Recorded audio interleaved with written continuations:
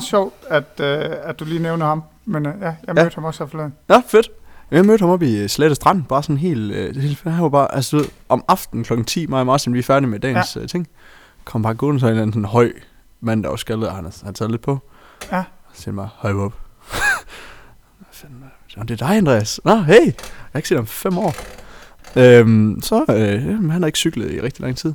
Men pointen er, at du ved godt, hvem Kim er. Ham, der har det der Bike Gorilla. Ja. Ja.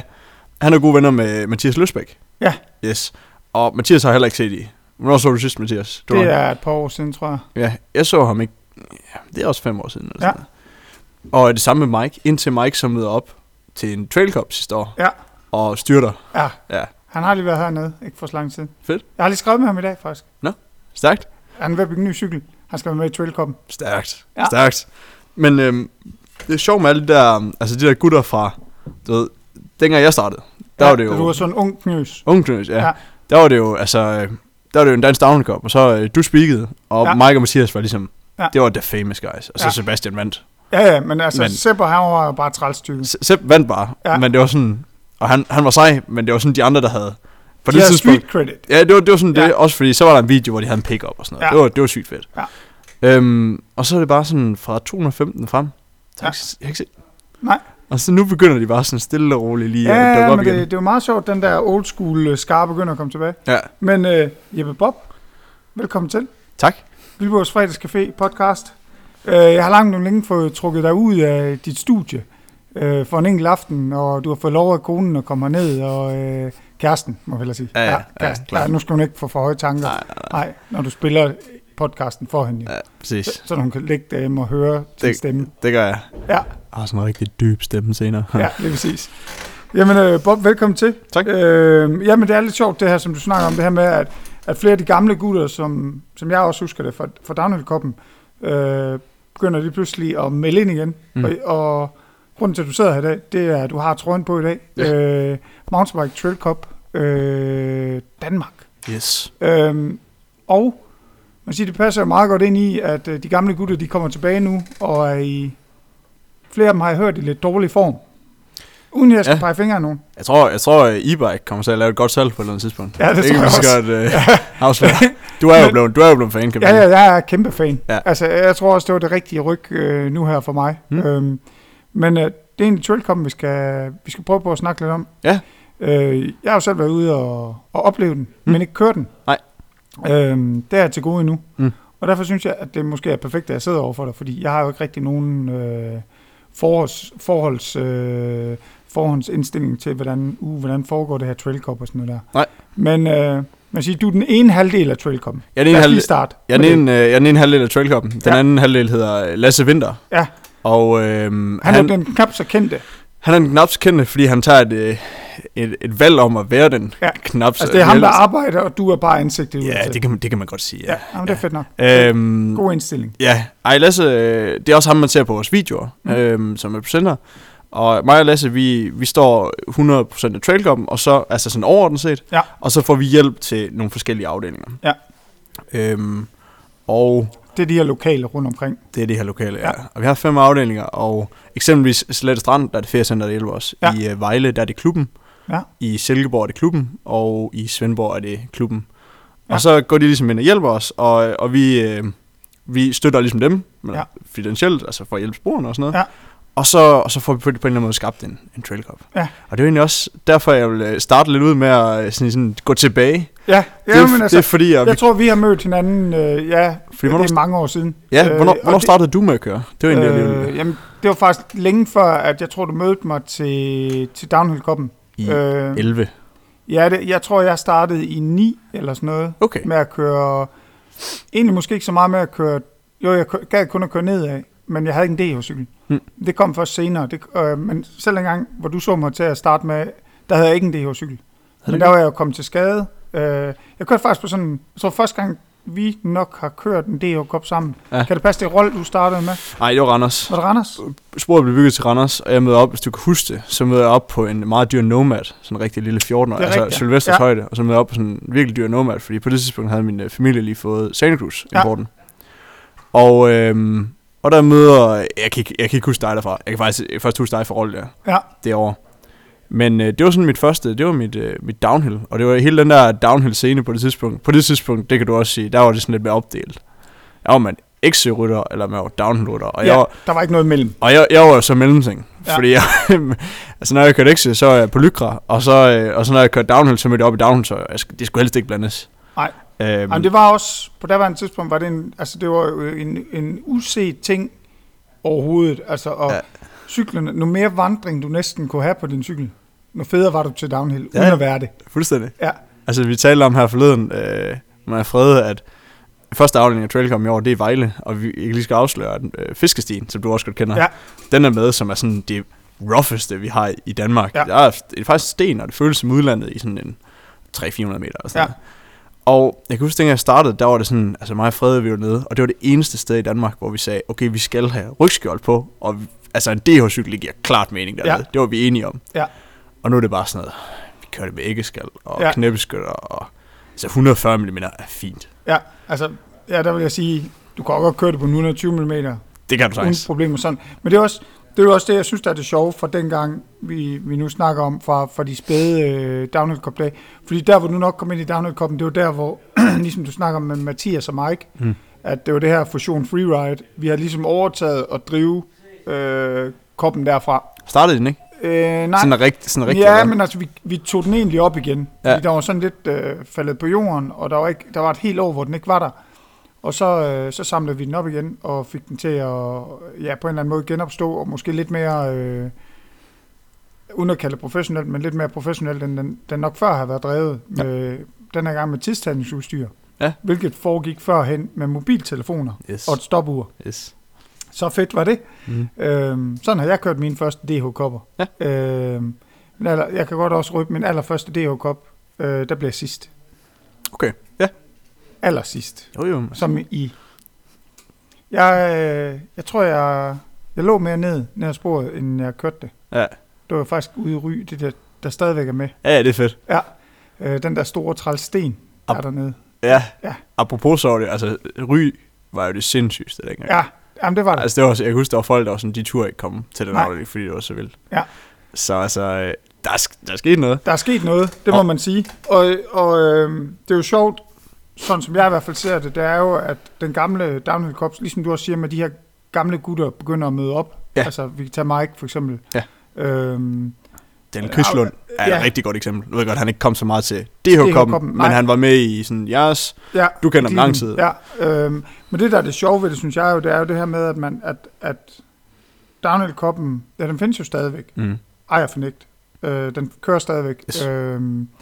Men meget af dem, som jeg i hvert fald kan huske, som de unge knejder, de der lidt unge træls, nogen der ikke rigtig vidste, hvordan kulturen var og sådan noget der. Altså Ja, jeg forstår. Ja. Dengang. Det er jo jer, der... Jeg tager det hint. Ja. Det er jo jer, der i dag sidder foran i bussen, når det kommer til det her, vi kan kalde enduro og trail. Ja. Altså, jeg vil så sige, Sepper, han har så siddet foran i bussen siden dengang. Ja. Han er lidt en træls type, det angår. Altså man kan sige, mig og Frede overtog sådan fra 16-17 frem, men det irriterende er bare, hver gang Sebastian han kommer til udlandet, så tager det ikke lang tid sådan op på vores niveau. Ja. Men ja, og det, du har fuldstændig ret.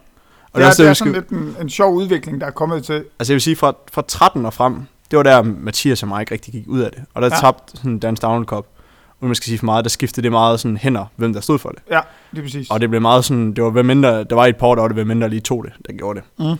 Og så omkring 2014 og 15, var det 15? Det var det 15 og 16, ja. 15, der stod jeg sammen med Frede for Downhill Cup'en. Ja. Og det fik sådan lidt, altså vi var oppe på samme deltagermængde, som det var i sin storhedstid. Ja. Og så i 15-16, der begyndte der også at ske noget andet, og det var, at der var noget, der hedder mini-enduro, der begyndte at eksistere. Og mini-enduro, ved du hvor det var? Nej, det kan jeg ikke huske. Det var Haderslev. Og det var selvfølgelig arrangeret af Lasse Winther. Ja. Og sammen med selvfølgelig, René og Bo og alle de andre. Ja. Men det var Lasse, der var sådan primus motus på det. Ja.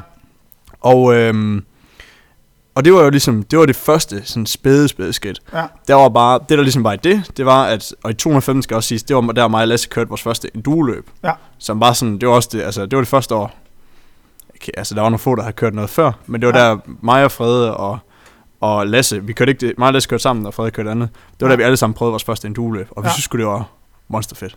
Ja, så skiftede DH-cyklerne ud med noget med lidt mindre vandring, men kørte egentlig stadigvæk forholdsvis vildspor. Vi var ikke helt nået dertil. Altså det var vores første skridt. Og så 16, det der mig og Frede tager på stedet på lang tid, og det er der vi finder ud af, okay, det er faktisk federe bare at køre en uge. Og i 17 der har vi slet ikke nogen downcykel. Og der har vi en downcykel med, vi bruger nærmest ikke. Nej.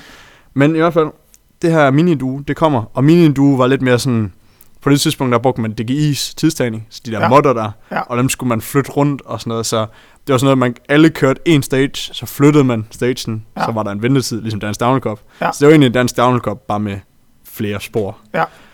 Men konceptet var fedt, og folk kunne godt lide det. Og på det her tidspunkt, der var, det ved du også, der var Danmark sådan, hvis du siger enduro, der er ligesom at sige downhill i dag, så er det sådan et eller andet helt sindssygt. Ja, det var intet. Det vil sige, det var der, hvor det stadigvæk var lidt et cool ord. Ja. Hvis, altså mellem DH-rytterne. Altså der var det begyndt at blive det cool ord, og det her enduro, det var det nye. Ja. Vi var gået væk fra det her. Jeg kan huske, at da jeg ligesom måske slukkede lidt ned for at kalde mig downhill-kører, så blev jeg all-mountain-kører i stedet for. Ja. Og så lige pludselig kom det her all-mountain til at hedde enduro. Ja. Og så lige pludselig blev det et løbskoncept. Præcis. Og det var lidt de år, ja. Og det var fedt. Ja. Det var et fedt ord. Det var et fedt ord. Ja. Og man kan sige, at det, jeg har allerstørst respekt for, det er, at Chris Ball, som har startet og stadig arrangerer World Serien, den startede han i, altså, jeg ved ikke, om jeg siger, jeg må bande her på, men altså, han startede den i 2012. Og du må bande alt det, du vil. Ja, okay. Han startede i fucking 2012, og 2012, der var en duo bare, altså, der var en italiensk serie, som var rimelig gylden, og der var også noget franskmænd, der havde også lidt, ikke også? Men ned af det, så var det bare sådan, det var nærmest ikke eksisterende. Nej, men altså man kan sige, det der var i det var jo, at der var de her, hvis man skulle kalde noget enduro-løb overhovedet, så var det Mega Avalanche og Mountain of Hell. Ja. Det var de to enduro-løb, som var der. Ja, som folk kendte. Og det er jo ikke engang sådan rigtigt, altså det er en masse startsløb, men sådan ideen var der, ja. Og der var nogle kører, ligesom du siger, som faktisk var specialiseret i de to løb nærmest. Ja.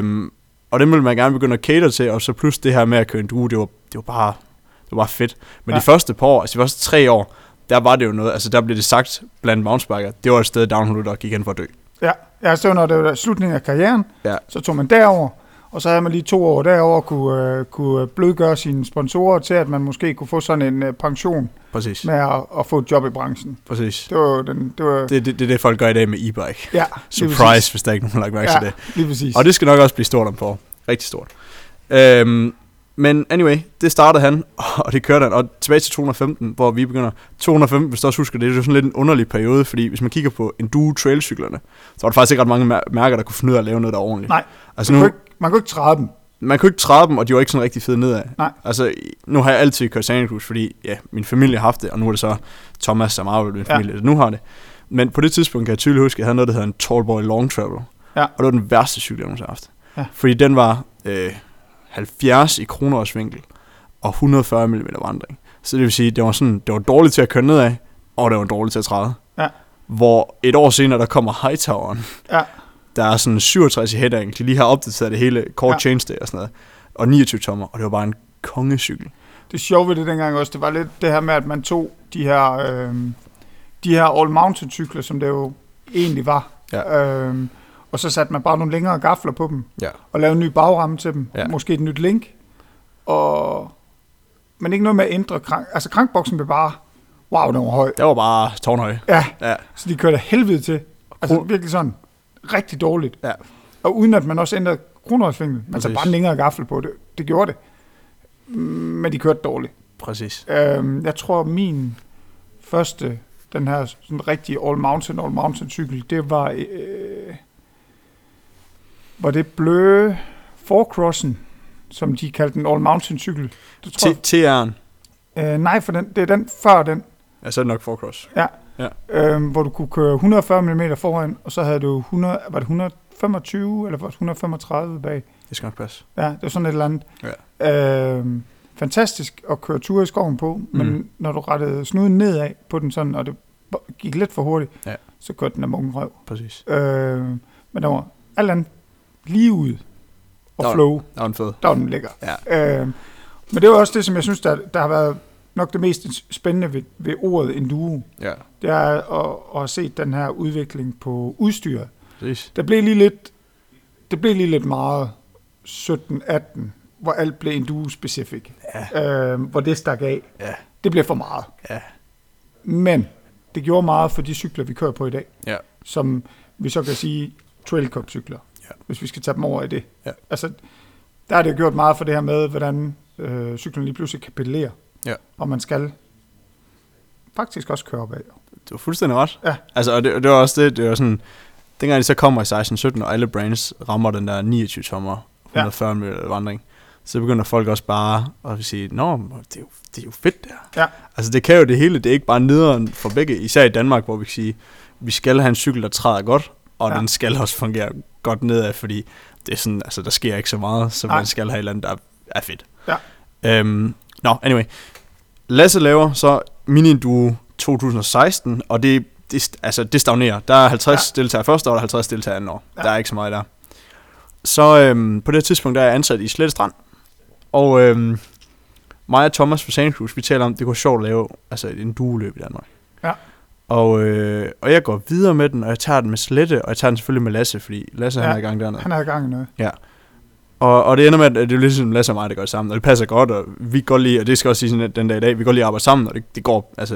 Det er nemt. Der er meget, der skal laves, men vi får det struktureret og gør det godt. Ja. Og skvæg, jeg tror, vi begge to er startet på en uddannelse, så vi har lært en masse sådan ting for at gøre det smart, og det er fedt. Men vi tænker, det vil vi gerne, og egentlig skulle have Slette Strand også have været med første år, men det ender det ikke med. Så der kommer et løb på Himmelbjerget, og der kommer et løb i Haderslev, 100 pladser. Ja. Forskellen fra det andet, det er, at nu er det et løb, hvor der er 8 stages, og de bliver kørt, man bliver sendt sted, og så er der ikke stop. Så du stopper, når du er i mål. Ja. Medmindre du vælger selv at stoppe og slappe af. Ja. Og de 100 pladser til Himmelbjerget, de bliver solgt på sådan noget 2 uger, og det samme efter Himmelbjerget, der bliver samme solgt til Haderslev. Ja. Fordi Danmark vil gerne have det. Ja. Der var bare ikke rigtig, og det sjove er endnu mere sjove, at det er mig og Sebastian og Frede, kan jeg huske tilbage i 2014 snakke om, at det skal vi lave det her. Og jeg kan huske, at jeg pressede Frede til at prøve sådan, at nu lave det. Ja. Men vi tager den så op, og så gør vi det, og vi kan se, at det vil folk gerne. Ja. Så vi tager et sats året efter, og så siger jeg, prøv at lave 5 afdelinger. Og så prøver vi at tage, Lasse har ikke kørt så mange enduro-løb i udlandet, men det har jeg, og også Frede, men altså nogle af mine venner, men især det, jeg ligesom har kigget på det, så siger jeg, okay, hvordan vil jeg gerne have den her serie til at se ud? Ja. Og så siger jeg, okay, jamen, noget af det, de sådan, nogle af serierne i udlandet er dårlige til, og nogle af dem er gode til, det er, at nogle af dem, der møder man bare op, og så kører man. Og det er vel mindst have en Trail Cup til at være. Det kender du også. Ja. Klassisk exil-løb. Ja. Du møder op, du stiger folk ned i starten, og så sælger du afsted. Og når du er mål, så venter du på præmieoverrækkelsen, og hvis du ikke er en af de 3, så er du gået hjem. Yes, så håber du på, at der er en eller anden lodtræningspræmie, og hvis der ikke er det, så går du hjem. Ja, det er præcis. Og medmindre der er nogen fra din klub, så vil du lige snakke med dem. Nej. Jeg synes, det er et forfærdeligt koncept. Ja. Også fordi jeg har gjort det mega meget. Ja, altså, du må jo indrømme, du har kørt i tights, jo. Jeg har kørt, som jeg også sagde i starten, jeg har kørt Lycra, og jeg har også kørt SRAM Liga, eller hvad den hedder, det Shimano Liga, eller Flamme Liga, eller... Ja, whatever. Hvad den hedder i den her... Den her måned, ja. Og det gider jeg ikke. Altså, og næste også, jeg kan mærke, at altså, det er også fordi, jeg er vant til, og det var en tilbage til en Down Cup, dem jeg har mødt fra start af, det var nogle fede folk. Ja. Og det var lige så meget oplevelsen, jeg synes, ved at cykle var fed, som at det var mountainbike-delen. Ja. Så afsted 10 grupper, måske ikke 10 grupper, 10 mennesker i en gruppe. Ja. Hyggeligt afsted. I starten havde vi tænkt, det skulle være sådan lidt, at man bliver sådan puttet ind i grupper, så man lærer nogle nye at kende. Ja. Vi får ud af lidt mere, at folk bare kan køre med deres venner, for de skal nok lære nogle nye at kende og sådan noget. Ja. Og så kommer man ud på den her rute, og vi har, så har jeg ligesom taget, hvis nu tager det, svensk enduro-serie har jeg kørt nogle af. Ja. Og når de er i Sydsverige, så var de gerne 1,5-2 timer. Ja. Det synes jeg er for kort tid. Ja. Så jeg siger, altså for eksempel, vi har defineret sådan nogle meget specifikke krav for, hvad skal en Trail Cup indeholde. Ja. Og det er også derfor, at en Trail Cup kan ikke være på hvilket som helst spor. Nej. Så altså løbet skal være mellem 3 og 4 timer, der er altså noget nyt for sportsklassen. Den skal have en vindertid over helst 7 minutter, men minimum 6 minutter. Ja. Der skal være, altså stagesne er ude at teste til hver afdeling og sige god for, og mange af dem der er også ude at hjælpe med at bygge. Ikke for at sige, at de gør det mega godt rigtig mange steder, men jeg vil bare gerne lige sådan se... Ja, hvis der, sikkerhedsmæssigt, og hvis der er noget, der skal bygges til, at der måske skal være 2 linjer, i stedet for kun 1 linje. Præcis. Ja. Og at det har, og så vil vi sidst ud af at tjekke spor. For eksempel her i den her weekend, der skal vi til Svendborg, og ned og lave klar til blinde stages, som er om 2 måneder. Ja.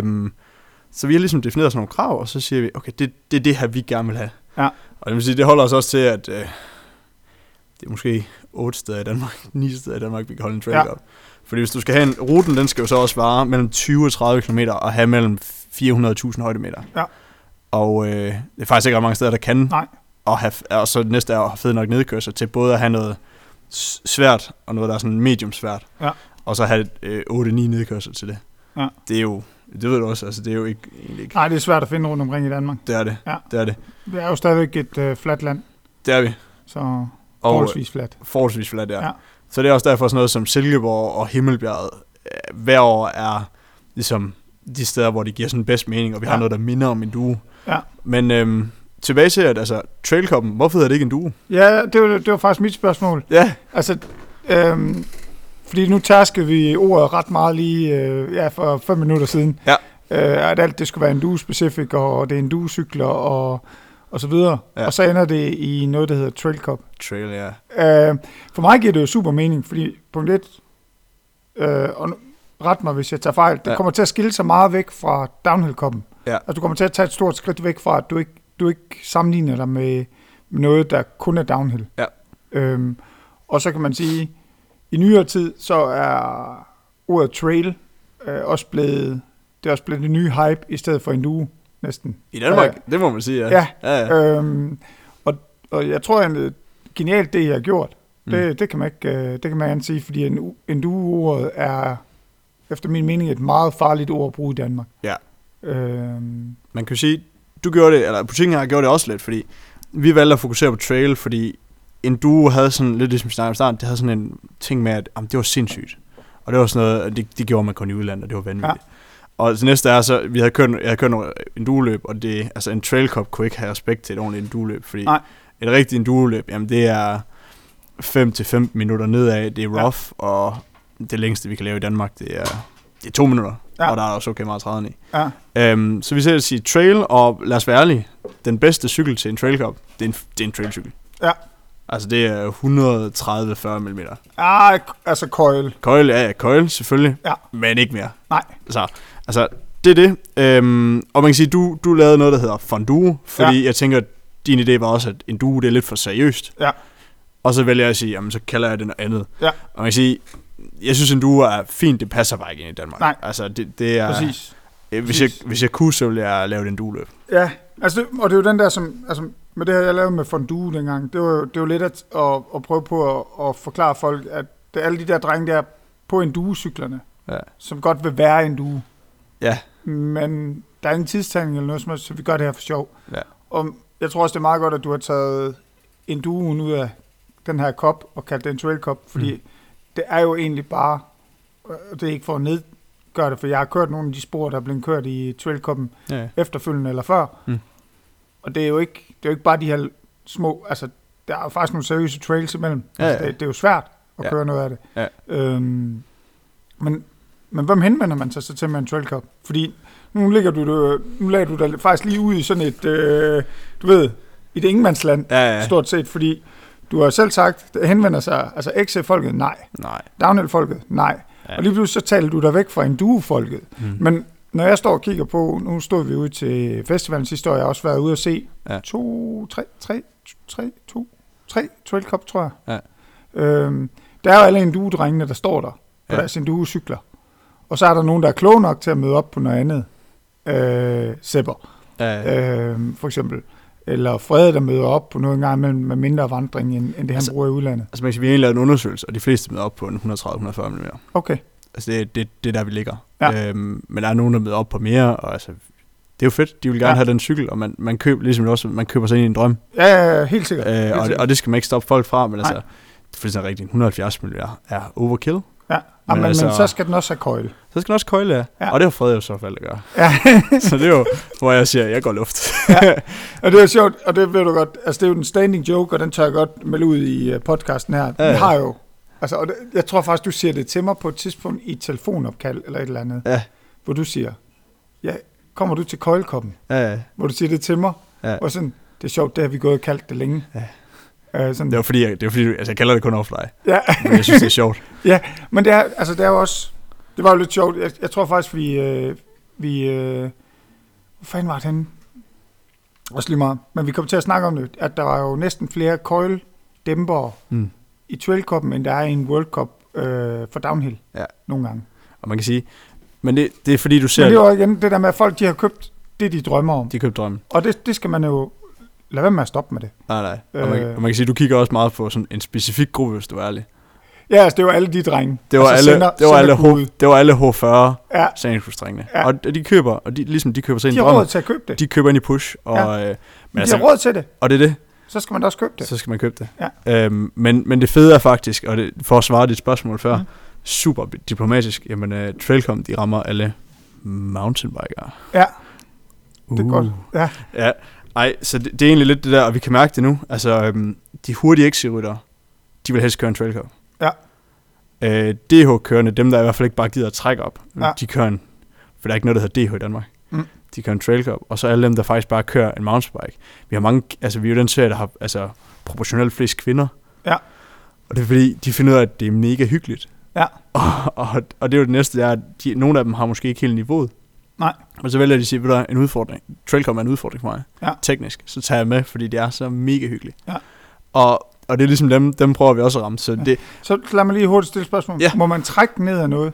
Ja, mega. Fordi det er nok et spørgsmål, altså det er jo sådan, det kan jo være en indgangsvinkel til, at man overhovedet tør melde sig til. Ja. Man må godt trække på en stage. Og det er faktisk fedt, du siger, fordi hele ideen, det er jo, at vi har fundet ud af, at vi skal ramme bredt. Vi skal jo både have en serie, der er mega sjov, og som, altså der er et krav om, at man skal kunne køre, skriver vi, røde og sorte spor i sin omegn, og man skal ikke kunne køre en vis del af de sorte spor. Ja.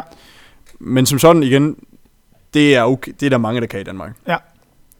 Så vi skal stadig ramme bredt, og ideen er nemlig, at vi skal kunne lave en serie, hvor, og det var også det, jeg gik kold i Downkom, det var, at de hurtige gutter i Danmark, de gider faktisk ikke rigtig køre den mere, fordi de samme ting, og det er faktisk ikke ret svært, og at det er svært til en vis niveau, og så stopper det ligesom der. Ja.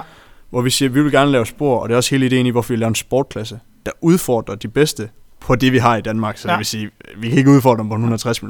Nej. Vi kan udfordre dem på 130 mm, 140 mm. Og det skal vi blive ved med. Men hvis vi skal gøre det, så har vi også den her gruppe hernede, som kommer og laver fed stemning, og vi vil gerne have dem med. Synes det er sjovt.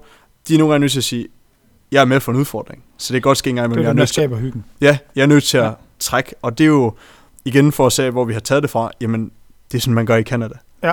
Præcis. Det er sådan, man gør, hvor det er født. Vi sad jo faktisk og snakket om det lige inden, omkring det her med, at den her stemning, man kan skabe, og det er de vanvittigt gode til i blandt andet Canada, at skabe den her helt unikke stemning omkring et løb. Nu har jeg jo selv, som jeg siger, været ude og oplevet stemningen, og jeg synes jo, den er fantastisk, fordi jeg kender jo mange af dem, der er med i Trailkoppen, både på dem her fra butikken eller om det er fra det gamle downhill-miljø, som var de unge knejder dengang. Og så er der alle de her, som du siger, H40-rytteren, som man jo på et eller andet tidspunkt i løbet af sin cykelår har mødt et eller andet sted. Også fordi, at du må godt sige... Anciennitet. Du har en alder. Ja, præcis. Ja. Anciennitet, det er et federe ord. Ja, så du har været venner med dem fra, altså i rigtig lang tid, i hvert fald nogle af dem. Ja. Og det er jo det, jeg synes, der er fedt ved det, det er, at jeg kan både møde altså den ene og den anden. Nu da du kom ind i dag, der går Sylle rundt her, Sylvester. Og han er jo sådan, altså han er en forholdsvis ung knægt, der, han har haft 2 år i Trailkoppen. Ja, det ved jeg faktisk. Ja, jeg tror, det er så halvanden. Ja. Og det er jo, han er den klassiske, der måske egentlig havde troet, at han skulle køre downhill cup måske. Ja.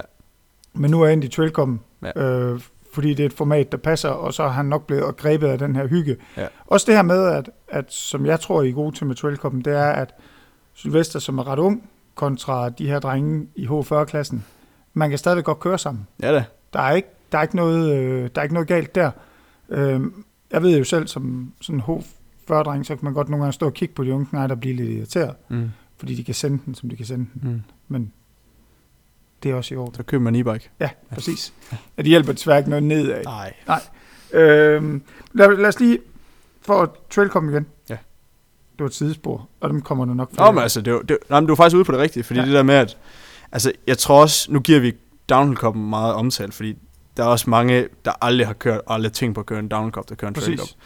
Altså, det er meget det der med, og det er egentlig også det, vi har fået rigtig meget ros for nogle af dem, altså selv DCU og sådan noget, hun er meget altså det er sådan, vi har taget noget, nogen der ikke vidste, hvad fanden de lavede. Ja, altså og så der sagt, ikke passer ind nogen steder. Ja, og så bare sagt, jamen følge I kører trail. Ja. Og så sådan, nå ja, det er det, vi gør. Ja. Og det er også det, jeg synes, der er fedt ved Trail Cup'en, det er, at den har egentlig taget alle de her ryttere, der ikke passer ind i et XC-løb, ikke passer ind i et DH-løb, ja. Og som ikke gider at køre motionsløbene på 50 km. Præcis. Eller Hærvejen, eller hvad det nu er. Og så har I ligesom fået lavet et løbsformat. Men til i år, der har I lavet lidt nyt format, for lige at få... Fordi det ved jeg, det var der var meget skriveri på det her store farve internet.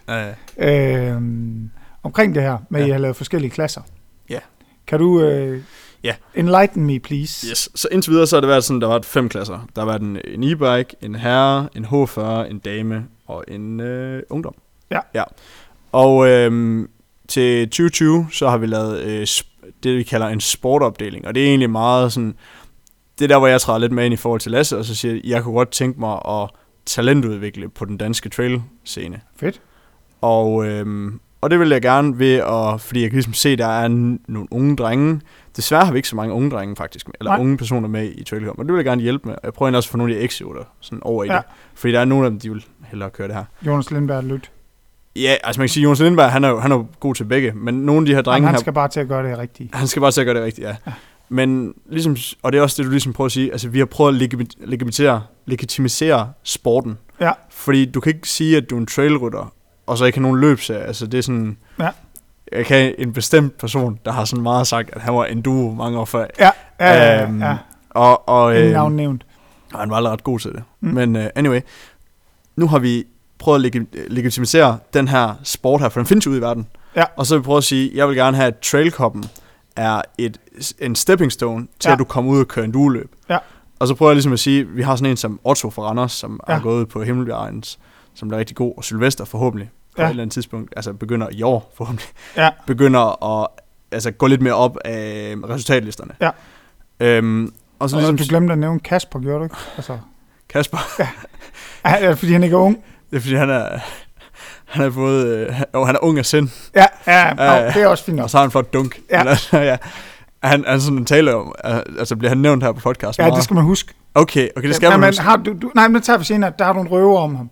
Det er mange. Okay, jamen, vi skal kun bruge en. Der var det sådan en, der spurgte mig sådan, hey, jeg har et fedt billede af Kasper for den dag, hvor han vælter fra Ulduro, vi ude og køre for den dag. Så jeg bare sådan, vil du ikke have det? Nej, jeg har masser af Kasper. det er fint. Og det er jo fordi, jeg rigtig godt kan lide Kasper. Det er kun ting, jeg sender mellem ham og mig. Ja. Sender han alt muligt fuck til mig. Der er også mange dumme billeder af mig. Ja. Så det er perfekt. Men for at komme til klassen. Ja. For ligesom at blive ved med at talentudvikle det her, så kunne jeg godt tænke mig, at ligesom rykke grænserne for, hvad de kan. Ja. Og man kan sige, og det er også det folk meget tog ud af, det skal siges, at det vi gjorde i den her klasse, det var, at vi sagde, jamen der kommer et strammere timecap, og det er egentlig det, vi kommer til at... Og sådan, så der også bliver noget konditionelt i det? Der bliver mere i, at altså, det bliver ikke sådan, du skal spurte, når du er nede, og du skal holde en fart. Det bliver sådan, når du er nede af stagen, så er du bliver kun sendt afsted i grupper af 5 i stedet for 10. Ja. Så venter du på de 4 andre, for lige boosten. Så cykler du afsted. Ja. Du har ikke tid til undervejs at gå ned og kigge på en stage, og det gjorde man meget, og man altså generelt er niveauet, jeg tror også Sebastian sagde for Rolle, at hans gennemsnitsfart var 12 km i timen og sådan noget. Ja. Hvor det er sådan, altså det er for lidt, og folk trækker over det hele. Og du har ikke tid til at trække i en sportsklasse. Nej. Det er ikke sådan, du skal have en mega form, som jeg siger til folk. For eksempel Thomas Starsen, som vandt den sidste år, han var meget sådan, jamen kan jeg overhovedet være med i det her? Hvor jeg sådan, ja, det kan du godt. Der er bare 3 krav, og det er, at du skal være i en form, så du ikke kan trække. Det vil sige, at du skal ud på den 2,5-3. time stadig kunne køre. Ja.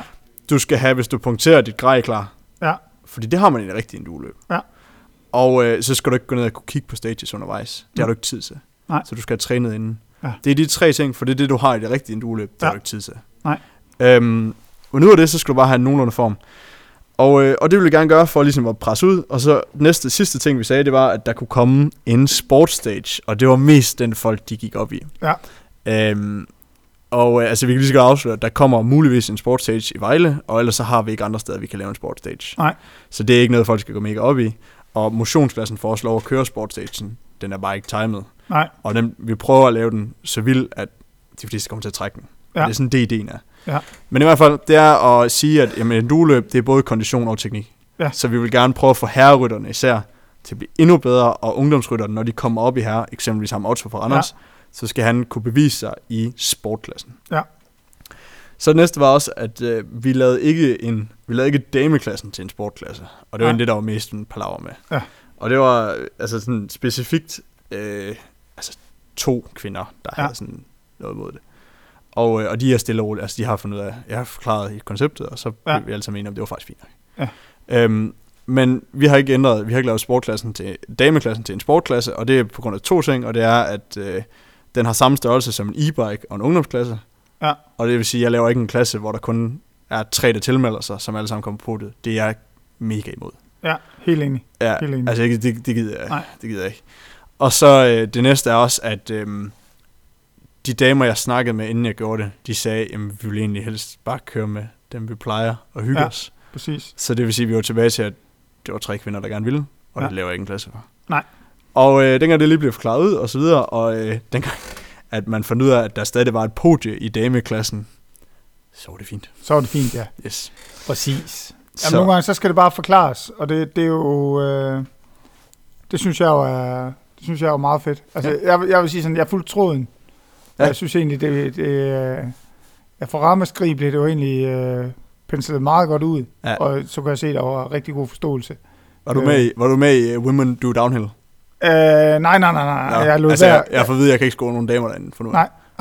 Og det er sådan, det er. Ja. Bob. Jeg tror, det er okay bare, for dig. Man skal nogle gange tage et stop for det, man gerne vil, og så er det sådan der. Ja, det var det. Et nederlag, og så må man videre. Ja. Men, og det skal siges, jeg prøver ikke at støde nogen her. Jeg synes, det er super fint, og jeg er glad for det. Ja. Det er så det jeg tænkte på, det er jo det her med, at I er også ret hurtige til at få at ramme den nerve, som du sidder og driller mig lidt med, det er e-bike. Ja. I er også ret hurtige til at samle det koncept op. Vi prøvede at være den første, og så fandt vi ud af, at der var et Excel-løb, der gjorde det samme år som os. Altså, vi var sådan de første. Ja, men jeg vil så sige sådan, at så jeg har det jo også svært med, indtil videre i hvert fald, med de her Excel-løb på de her cykler, som nu kan jeg, hvis vi kigger i hvert fald lige herover, så er der jo ikke en elcykel uden 140 mm på. Nej. Og det vil jeg jo ikke kalde en XC-cykel. Nej. De har jo haft et World Championship City. Ja. Og hvor der også var flere DH, der stillet op. Ja, præcis. Og er nogle af de her, der måske ikke helt levede op til deres sponsorkontrakter længere på XC World Cup'en, så fik de en e-bike i stedet for. Ja. Og så kunne de jo stille op der. Ja. Men ja, altså jeg har ikke helt forstået XC e-bike endnu. Nej. Men jeg tror, det kommer. Ja. Og så synes jeg jo egentlig, det her med Trail Cup'en, altså nu snakker jeg Danmark indtil videre. Jeg skal passe på med at rode mig ud i for meget. Ja. Men jeg synes jo, det er smart af at tage den op, fordi det rammer helt rigtigt den der målgruppe. Det er jo de her, som vi snakker om, H40-drenge, der måske, eller også lidt yngre, dem med lidt skader, eller dem, der husker at spise alt det sovs, der var. Okay, masser af okay. Og som måske kommer fra en BMX eller cross-baggrund, men egentlig gerne stadigvæk være med, men bliver skræmt lidt af det her koncept med at skal cykle så meget opad, som man stadigvæk skal. Du skal, og du skal ikke mindst, så skal du cykle lang tid. For der er dem, der kører, altså generelt mange, skal siges, at sådan for halvdelen af resultatlisten nedsamlet i en Trail Cup, er ikke sådan i vanvittig god form. Nej. Så altså, hvad jeg fornemmer på dem, så kører de ikke ret tit på en cykel over 2 timer. Nej. Og det tvinger vi dem jo til. Ja. Så der vil sige, der rammer e-bike-klassen godt. Ja. Og ligesom du siger, jamen dem, der kører den, det er fra 35 til 50. Ja. Og det er her. Ja. Der er faktisk også nogle damer, ja. Men, okay. Men, ja, hvad? Når man så kører som kvinde på en e-bike, så kører man e-bike-klassen og ikke i kvindeklassen. Ja, det gør man. Ja. Okay. Det var også en meget god ting lige at få med. Altså, vi håber lidt på et tidspunkt det her e-bike, og det kommer det jo til at blive større, fordi ligesom du siger, et XC-løb giver ikke sådan, og det skriver folk jo også til World Championships i e-bike, hvor de bare sådan lidt, hvorfor er det et XC-løb? Altså det er sådan, hvorfor laver man ikke en rute, som har nogle tekniske elementer i sig, som kun præcis. e-bike kan komme op. En rute, der ligger til, at du ikke bare kan køre turbo mode i 1,5 time. Nej, den skal helst lige vare lige til 10 minutter oven i turbo-moden, så du skal ligge og hele tiden... Præcis. Og det var der meget skriveri om, og jeg synes også, det er fuldstændig korrekt. Altså, men det, jeg tror, der sker, nu kan man sige, Specialized, der er kommet med den nye, lidt lettere ikke XC-cykel, men trail-orienteret e-bike med et mindre batteri på og vejer mindre og sådan noget. Jeg tror, den vej kommer vi til at se meget mere af. Altså, jeg tror, den her med, at man får lavet nogle cykler ned mellem 120 og 100 mm, som bliver lette og kan køre det her. Nu kan man se i hvert fald, hvis vi skal tage efter UCI og hele World Cup'en, så er de jo sprunget på den her XC-ting nu, men det bliver stadigvæk på de i gåseøjne forkerte cykler. Ja, det er lidt spøjst. Indtil videre. Men jeg tror, det kommer. Ja. Altså, det er kun et spørgsmål om, at nu ved jeg, Bergamont kan lave en gravelcykel, der vejer i alu, der vejer 13,8 kilo med batteri til 1500 højdemeter. Okay, det. Ja, og så må det også kunne lade sig gøre at lave en XC-cykel med 100 mm. Ja. Både for og bag, der er deromkring i carbon. Ja. Jeg tror, det kommer. Det er kun et spørgsmål om tid. Det er der, hvor der i hvert fald i cykelbranchen, som vi kan mærke, det er der er den største udvikling lige nu. Det der jeg ved jo også, at sådan en som... det er nok en spoiler. Men jeg tror, Michael Windum, han kommer til at køre på... Det er offentliggjort, ikke? Sin SL'er, ja. Han altså, han er offentliggjort Specialized? Ja, men altså, han kommer over og kører på den der lette Specialized til Trail Cup'en, frem for den anden. Altså, Windum er jo egentlig ham, jeg har lavet det der... altså, han har i hvert fald været ham, vi har snakket med angående det. Og vi har også spurgt os sådan, jamen, hvor meget skal vi lave teknisk kontrol på dem og sådan noget? Ja. Hvor altså, vi er ligesom blevet enige om, at i alle de tyske løb, han har kørt, der har ikke været teknisk kontrol aldrig, fordi når det ikke er mere end 20 mennesker, så kender man alle sammen hinanden. Ja.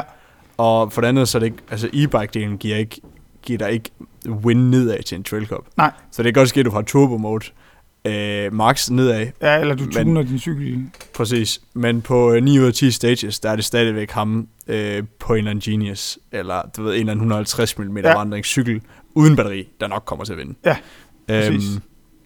Og derfor har vi ikke gjort meget ud af det. Men det spændende er faktisk, vidste du godt, at ved du hvad Cedric Garcia han laver? Ja, han er ved at udvikle en ny e-bike. Nej, altså det er jo, som jeg forstår det, fordi det er meget, har du set hans hjemmeside? Ja. Den er lidt rimelig forvirrende, jeg kan ikke få ret meget ud af den. Nej, men det der... pedal assisted bike, for jeg forstår det. Men den bliver med, de kommer med deres egen motor. Ja. Men det jeg tror, det kommer til at ske, sådan som jeg i hvert fald har, nu er jeg jo kæmpe stor Cedric-fan. Ja, det kan man ikke... Nej. Jeg har jo billeder. Ja, men altså overskægget på fingeren, det siger næsten alt. Ja. Og det der er i det, kan man sige, med det her Forstal, de har gang i. Ja, det er rigtigt. Ja. Det er, de har da udviklet deres egen motor. Men sådan som jeg har forstået lidt på det, så bliver det også igen det her sådan lidt ligesom Specialized der gang i, med mindre power, men lettere cykel. Ja. Så det bliver lidt i det her enduro-koncept, hvor jeg måske synes, at den her... jeg er lidt ked af, at rigtig mange folk forstod den her som Specialized nu i den her SL'er, Levo SL'eren, at de forstod den som en enduro-cykel. Fordi sådan ser jeg det bestemt ikke. Jeg ser det som en trailcykel, der er en let trailcykel, med lidt ekstra vandring. 150. Det er fint. Men det er der, den ligger. Og jeg tror, det er lidt det samme, de måske har gang i nede ved det her Cedric brand. Ja. Indtil videre har vi kun set hans almindelige cykel. Jeg har kun set en prototype af det. Ja. Det er derfor, jeg ikke rigtig kan finde ud af. Nej, men der lige kommer sådan en fed reklame på Forstals Instagram, hvor du ser sådan nogle snatches af den. Ah. Og der kan du se, at der står deres eget brand på motoren. Ja. Og der synes jeg jo også, altså det er virkelig spændende, det der sker lige nu, fordi som jeg lige sagde, e-bike er nok der, hvor cykelbranchen har gang i allermest. Ja. Fordi tager vi lige syd for den danske grænse, så så mener jeg lige lidt mere, altså sådan for der, hvor bjerge bliver bjerge, altså Sydtyskland og ned, så salget efterhånden ved at hedde 60% e-bikes og 40% almindelige cykler. Ja, altså jeg har hørt Østrig, der hedder det, jeg tror det er for Trek, der hedder den 7030. Ja, men vi er derhenne af nu jo, ja. Og det er jo det, jeg synes, der er det spændende. Altså det er, så bliver de også nødt til at udvikle. Ja. Så vi har slet ikke, altså alt det vi har set nu i i alt det her e-bike, det er kun sådan... Det er starten. Ja, det er starten. Det er starten. Og altså, det tror jeg også, det er for Trail Cup'en. Ja. Fordi jeg tror, der kommer nogle meget mere... når man ikke kan huske det danske ord, capable e-bikes inden for de næste par år. Ja. Så tror jeg da først, at Trail Cup'en kommer til at... Altså, så bliver den rigtig sjov på det her e-bike-koncept. Ja. Man kan sige, grunden til e-bikes ikke rigtig er blevet så stor i Danmark, det er jo fordi, at vi ikke har bjergene. Ja, vi har kun bakker. Fordi, som jeg stod deroppe i Slette, jeg var oppe og lavede sådan noget mountainbike weekend, hjælp til dem her i weekenden. Ja. Så møder jeg Andreas Koch, som det behøver vi ikke lige at forklare, men så hans bror, som ikke rigtig cykler, står der. Ja. Og så er han sådan lidt, hvorfor har du ikke en e-bike? Og så siger jeg, jamen det har jeg ikke. Derfor, han var i Østrig sammen med hans søn i sommer. De kørte på e-bike, det var mega fedt. Ja. Hvor jeg sådan, ja, det er mega fedt. Der er bare ikke sådan, altså, det giver mening så meget i bjergene, og det kan man også se, hvor i Danmark, der er sådan lidt, altså... Altså, og det er jo igen det der... Jamen, det er en lang... Altså, det er en lang diskussion, vi kan gå... Eller ikke en diskussion, men en snak. Nej. Jeg synes jo, e-bike er fedt for mig, fordi at jeg enten kan køre med nogen, der kører hurtigere end mig selv, opad, eller også så fordi, at jeg kan nå mere på den tid, jeg er ude. Ja. Og så synes jeg, Silkeborg er en af de steder... Og nu snakker du Silkeborg og Himmelbjerget tidligere. Ja. Jeg Vejle for den sags skyld. Ja. Altså de steder, der giver det her e-bike-koncept rigtig god mening. Ja. Altså hvor der er nogle bakker. Ja. Hvis vi kan også se det her i butikken, at der tit i weekenden kommer nogen og skal leje en e-bike, fordi de er kommet til byen for at køre. Ja. Og det synes jeg jo egentlig er ret sjovt, det her med, at folk finder ud af, at shit, det er rigtigt, her har vi de her trælsbakker, der går opad, og de gør det i lang tid. Det er jo de få steder i Danmark. Ja. Altså, der er sådan kopieret rigtig. Men jeg kan jo godt, altså jeg kan sagtens forholde mig til ideen i, at der skulle komme nogle e-bike, der hjælper mindre, men så skal de også bare være lette. Ja. Men den måde, som jeg ser en e-bike så skal være let på, det er, at den stadigvæk har de rigtige komponenter, sådan at den er let. Ja. Og det er der, hvor jeg siger, der synes jeg ikke, altså man kan sagtens smide nogle komponenter på, der gør den let, men så bliver det sådan nogle komponenter, hvor jeg sidder og tænker, det vil jeg ikke selv køre på. Nej. Jeg vil være lidt... Altså man kan sige, jeg har det også sådan, at på et eller andet tidspunkt, det bliver underligt andet, så kommer SRAM i et samarbejde med et eller andet. En cykel, hvor, altså jeg har jo skudt højt, jeg har jo sagt, at vores bremser også bliver elektronisk på et tidspunkt. Men den bliver sådan noget, det tror folk ikke på. Nej. Men så kommer de med de kommer med en batteriløsning, Shimano højst sandsynligt, for de har deres egen batteri nu. Ja. De kommer med en batteriløsning, hvor vi siger, vi har vores elektroniske wireless gear, bremser og det hele. Der er slet ikke nogen batterier på jeres bagskifter. Det sidder alle sammen altså inde i batteriet, og så sidder måske en lille tråd op til et eller andet der. Men altså, så vi har en cykel, der egentlig er lavet af det her batteri, det power det, og så i 2024, jamen så er det på størrelse med en jeg tror også, selve batteriudviklingen, det er der, hvor hele den her e-bike-branche, den ikke er nået der til, hvor den skal nu. Ja. Men så hvis man skal vende den sådan helt firkantet om, så tror jeg faktisk, at teknologi... Vi er tilbage til der med, man må ikke putte noget for hurtigt på markedet, fordi så taber du et skridt på vejen. Og det er cykelbranchen god til. Ja, præcis. Og der tror jeg også, at det her med, at der går nogle år, så skal vi nok få de her batterier, der er mindre, der vejer mindre. Vi får cykler, der kan det samme som nu, men vejer bare 5 kilo mindre. Ja. Nu Daniel, som er et meget godt eksempel, som han siger, jeg skal ikke have en e-bike, før de bliver lette. Nej. Hvor jeg siger til ham, jamen, der går 2 år. Ja. Så skal du bare vente. Ja. Fordi det kommer. Men jeg synes, det er fedt, du har taget, eller at der er Lasse tog det med i Trail Cup'en så tidligt. Ja. Det synes jeg var en fed ting, fordi jeg havde også en snak med nogle gutter, vi arrangerer et løb sammen med, der hedder 6 timer i skoven. Og der sagde jeg også til dem, kom nu drenge, I skal move på det her. Og så, de vidste ikke helt, hvordan man skulle gøre det og sådan noget der. Og så blev det et år for sent, så man ikke var de first movers på det. Nej. Og nu har de så fået det til at virke, selve konceptet med det. Ja. Så er vi så tilbage til det Excel-løb. Ja. Men det giver jo også nogle af de gutter, der kører Trail Cup'en, mulighed for at komme ud og køre nogle Excel-løb, få noget mere kondi for at gøre, fordi skal der kondi til at køre en e-bike? Ja, det skal der faktisk. Ja, det skal der faktisk, ja. Og især nedad, der bliver man meget overrasket over, hvor tunge de er at danse med. Ja. Og især på de spor, I vælger til Trail Cup'en, altså der er det ikke altid en kæmpe fordel Det gør det lettere at komme rundt på stagen, men nogle af nedkørslerne, de bliver bestemt ikke nemme, når man skal tage en cykel med lidt længere wheelbase, og så klemme den ned over noget, der er ret teknisk, og så også lige skal slippe 23 kilo cykel med samtidig, og så måske også 100 kilo rytter. Så det bliver ikke nemt. Så den der e-bike, det er faktisk overhovedet ikke nogen fordel. Altså det sejeste, det er jo, der er en gut, som hedder Tony, nede fra Fyn, som har 2 sønner. Magnus, som kører i herreklassen, som gør det sådan faktisk pænt godt, kommer ind i top 10 og sådan noget, og ikke gør så meget ud af sig selv, men kommer ind og slår Mads Bo og du ved, Martin og Rasmus og videre. Og så har han en søn under ham, som han var 13 sidste år, tror jeg, og blev 14 år, på størrelse med, altså mindre end Sylvester. Så har de fået ham til at køre på en track e-bike, og det gjorde han stadig. Jeg ved ikke, om han kommer der også i år. Og han er bare, altså, han vejer 50 kilo eller et eller andet håbløst. Og det ser også så griner ud, når han kører på den. Nu er han begyndt at vokse op til, at han kan sådan kontrollere den lidt bedre. Altså, det var cyklen, der kørte tur. Ja, det var virkelig sjovt. Altså, det var virkelig sådan noget, altså, fuld respekt, det mener. Altså, det er respekt for, at han gør det, for det er virkelig flot. Altså, jeg kan huske der i, Tony kommer altid over og snakker meget, det er pisse hyggeligt. Og så så sagde han ned over Devil's Drop, der var cyklen lige ved at køre med. Bare hænger bag. Ja, præcis. Men han kom ned igennem det. Fucking 13-årig gut, der kunne nærmest ikke styre den. Det var mega sjovt. Altså, jeg synes jo, jeg kan i hvert fald, jeg havde en oplevelse her i 2019 sommeren, hvor jeg overkørte over Bikeparken, hvor jeg kørte derovre længe, kørte mange runder, og den næste morgen, der kunne jeg stort set ikke vaske mit hår, på grund af min arme gjorde så ondt. Det var da jeg i hvert fald selv fandt ud af, okay, det der med e-bike, det handler faktisk om mere end bare det der med at få hjælp til at køre opad.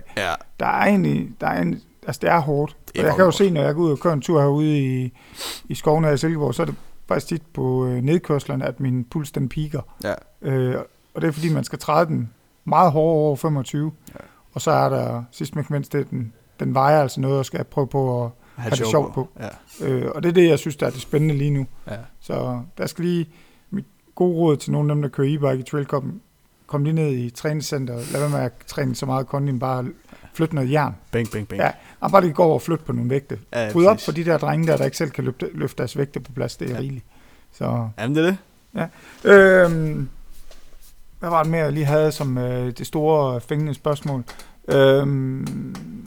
Nu snakker vi om det her med, at hvem trailcuppen egentlig er for. Men hvorfor, kan man så vente om at sige, hvorfor er det her hygge så vigtigt for jer? Hvad er det I synes, at Jeg synes lige så meget det der med, at altså der er ikke nogen klubber inden for det her nu. Nej. Og det er den der klubatmosfære, som, altså et godt eksempel, det er, at vi har snakket i et par år om at gøre noget på Bornholm, eller jeg snakker med nogen derovre, og gør det på Bornholm, og så det ligesom går tilbage til hver gang, det er, at de har ikke lyst til at gøre det, fordi de skriver, det er, at de har ikke lyst til, at det skal være et løb. De har ikke lyst til, at det skal være en konkurrence. Hvor jeg ligesom går tilbage og siger til dem, ja, trailcuppen er en konkurrence, det er så ikke en trailcup, det skulle være noget andet, men trailcuppen er en konkurrence, men de fleste af dem er der, fordi man skal ikke være i tvivl om, det snakker jeg også om lidt af, folk går op i konkurrencedelen. Altså, jeg snakker jo nogle gange med Daniel. Det går op i det, men man må ikke, altså nederst, der må man ikke undervurdere. De er der lige så meget, fordi deres venner er der, og det er hyggeligt, og man møder en masse nye mennesker. Jeg tror mere, end de går op i det, så er det meget de her interne konkurrencer, jeg tror, der er i trailcuppen. Og det er også det, mener, altså de er faktisk lidt ligeglade med, hvad de bliver på papiret, fordi de ved da godt, at de ikke slår Frede og Sebastian. De er egentlig også lidt ligeglade, altså de kigger lige på, okay, jamen, jeg var 2 minutter efter. Okay. Men slog jeg Paul, eller slog jeg Ploven fra Vejle, som Kasper altid er imod, og det er det, de går op i. Og det er det, vi ligesom skal frem til, det er, at altså, det er sådan venlige fights, man skal ind i. Og det er det, vi gerne, altså, vi vil gerne have det sådan en jeg ved ikke, hvordan jeg skal forklare det. Det skal være, vi synes selv, vi laver sådan en lille trailcup by, ligesom I nu har jeres mountainbike weekend. Altså, man skal ikke komme ind, og så skal man tænke, okay, det er faktisk fed stemning her. Og der sker noget, og så skal vi ud og cykle lige om lidt på noget, der er altså noget af det bedste mountainbike i Danmark. Det sjoveste. Det sjoveste, ja, præcis. Du skal passe på, du er jo... Ja, det er rigtigt. Pas på med det der bedste. Det har vi snakket om. Det var lige før, jeg var lidt sjældent der. Men Lasse, han opfandt også sådan et hashtag, vi aldrig har brugt til noget, udover det står på den der målportal, vi har betalt alverden for. Hvor der står hashtag best way to ride. Og det er sådan dybest, altså sådan længst nede, der er det sådan nok sådan, jamen det er det, vi gerne vil. Vi vil gerne have, at de bedste dage på cyklen, det skulle... Det er i hvert fald sådan, det er for mig og Lasse. Det er, at ligesom vi lige har været på Madeira, eller jamen, vi ser frem til næste gang, vi skal ud og køre et enduroløb sammen med vores venner. Ja. Fordi at køre et enduroløb alene er sgu også meget sjovt. Det gjorde jeg i New Zealand og lidt forskelligt. Men at køre dem sammen med sine venner, det er sjovere. Det er altså, især hvis man lige ikke er super. Altså en EVS for eksempel, det er mange danskere nu, de tror en eller anden idé om, at fra en Trail Cup til en EVS, der er måske lige kort nok i forhold til, hvor langt der er i virkeligheden. Ja. Men EVS er heller ikke, altså, det er en, Christian Skødt, han sagde dengang, jeg har kørt en World Cup i downhill, 2 World Cup i downhill. Han sagde sådan, altså, løb op imod en World Cups, det er træning. En World Cup er ikke træning. Det er performance. Ja. Og det er det samme, når du kommer til en EVS, det er også hyggeligt nok. Altså, den anden sidste EVS, jeg kørte, det var i finale. Og der blev jeg sendt afsted med ham, Paul Ashton fra Pinkbike, og ham, Neil Don't Know Who fra GMBN. Og det var det, altså især Paul, Neil, han var sådan lidt weird.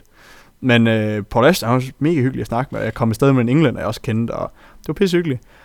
Men stadigvæk, jeg var presset, og det var 6 timers kørsel. Og altså, jeg havde høj puls på 30 stykkerne også, fordi det var 25 grader, og jeg skulle køre 2000 højdemeter med en fuldfældshjelm og rygskjold på, og så skulle jeg sprinte eller hvad jeg kunne nedad også. Ja. Hvor det var sådan, altså, det var sjovt, fordi det var en hård udfordring. Ja. Men så sjovt var det ikke i forhold til, at et Enduro 2-løb, hvor jeg ligger sammen med 15 danskere og hygger mig, er egentlig sjovere for mig, og det er en del gammel ramme. Så det er sådan, altså, det er bare, vi vil bare gerne lave en god dag for folk. Ja.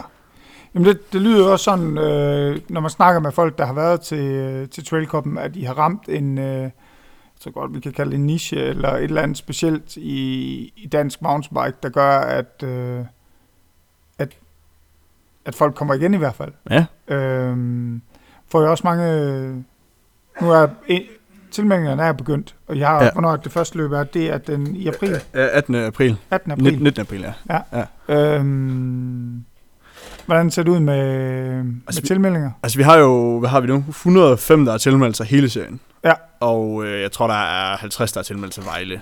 Og vi har åbnet op for i år, ligesom det max, vi stopper ved, fordi vi tror ikke lige nu, vi kan få over. Og der er også noget logistisk i, at et Excel-løb kan du relatere til 500 mennesker afsted hele tiden. Eller fra start af, og så kører de cirkler, og det er super fint. Det kan vi ikke, fordi vi har noget, altså der kan kun være en afsted på stagen ad gang, og så skal der være 20 sekunders mellemrum. Ja. Og så det vil sige, at hvis vi går over 250, som vi har åbnet op til i år, så bliver der noget med, at en stor del af Trail Cup'en, det er, at alle er til slut i mål sammen, og i starten sammen. Ja. Og hvis vi begynder at være ret meget over det, så begynder det at være spredt, ligesom i udlandet, hvor at du har et starttidspunkt, og så ser du egentlig ikke ret mange ud over dem, du skal i gruppen med. Ja, og det er jo egentlig det, vi gerne vil. Vi vil egentlig gerne bare være, at alle er der på et tidspunkt, og man bare virkelig kan føle, at her er der en hel masse, der bare går op i noget super fedt. Ja. 250, og så må vi se, hvor meget vi rammer det i år. Ja. Vi fik udsolgt 3 afdelinger sidste år, og bare 20 billetter fra 2 gange. Og så må vi se, vi kan se folk, de begynder, nu er Sjælland, de er begyndt at lave noget, der minder om. Ja. Og der begynder at komme lidt småløb rundt omkring, så altså... Du var lige til noget i... Ulduro i sidste weekend. Ja. Det havde jeg så også lidt med at gøre, men det var Ulstrup-klubben, som lavede sådan en lille hyggeløb. Ja. Ikke noget vildt, ikke noget... Der var 40 pladser, og så var det bare... Så havde de lavet nogle stages. Ja. Og altså, det der konge. Ja. Og Slette Strand, de har sådan en påskeløb. Nu laver de det, og det har jeg egentlig også snakket med andre om før, så laver de sådan en XC-trail-løb. Ja. Så det vil sige, at du har, jeg tror det er 6 stages, eller 7 stages, det må det ikke. Jeg står for tidsstanding, jeg kan ikke huske, jeg står ikke resten. Du kommer der. Jeg kommer der og står for, det der tidsstanding. Og så kører du basically deres XC-loop, altså de der 25 km, og så undervejs der er stages. Men stages, det er for eksempel, kender du Slette Strand? Ja. Ja, du kender det. Det gør de fleste nok, der lytter med. Ja, det tænker jeg også. Ellers så skal de i hvert fald lige tage det op. Ja.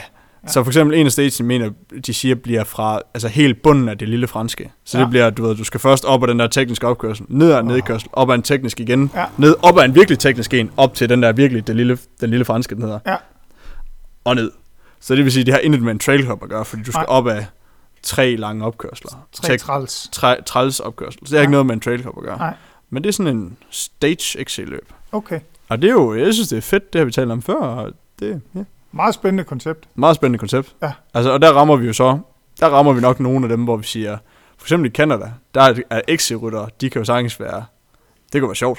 Ja. Ej, nu bliver det også ondt, ikke også? Men altså, det kan, for eksempel 12 timer løb, synes jeg er super hyggeligt. Ja. Jeg synes bare ikke, 1,5 time smadrer, det er ret fedt. Men det er fordi, jeg ikke gider den form for træning mere. Jeg vil hellere bare sådan noget, altså korte eller længere intervaller. Og det. Dieselmotor, og så sidder og træde lidt med derude. Og så have de der få accelerationer på nedkørsel og sådan noget der, det er jo altid sjovt. Ja. Og så ellers så den sidste, det er vel, det er grunden til, at det også var 3 timer, jamen det er fordi, at det der med at få en oplevelse, få en lang tur, det kan jeg godt lide. Ja. Og det ved du også, en duo i udlandet. Det er meget sådan, altså, bare køre hen, hvor du vil. Ja, og det er jo altså det, jeg godt kan lide ved lige præcis det her med, at man kommer ud, altså, det er jo egentlig, det er det her med at komme ud og køre med sine venner. Det er jo egentlig det. Så kan man sige, bonusen, det er bare, at du får lov til at få taget tid på den tur, du er ude og køre med dine venner. Og så, sidst med gevinst, så får du et resultat, hvor du måske kan få lov til at håne dine venner indtil næste Trail Cup.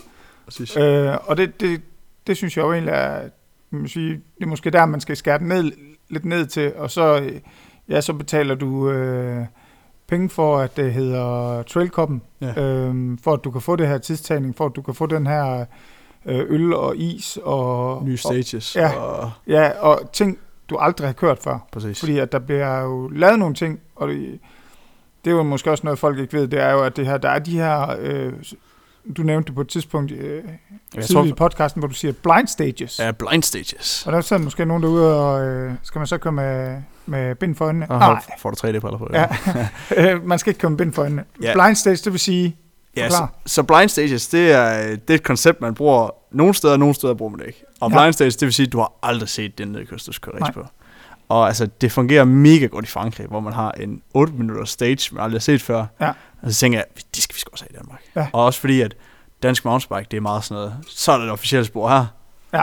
Og så ligger vi og kører 1 milliard loops på det. Ja. Og det er fedt. Og det er sådan, der i Danmark, og det er super fint.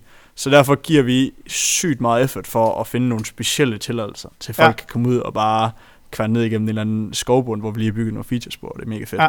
Fordi den der følelse, det ved du også, det er da bare konge.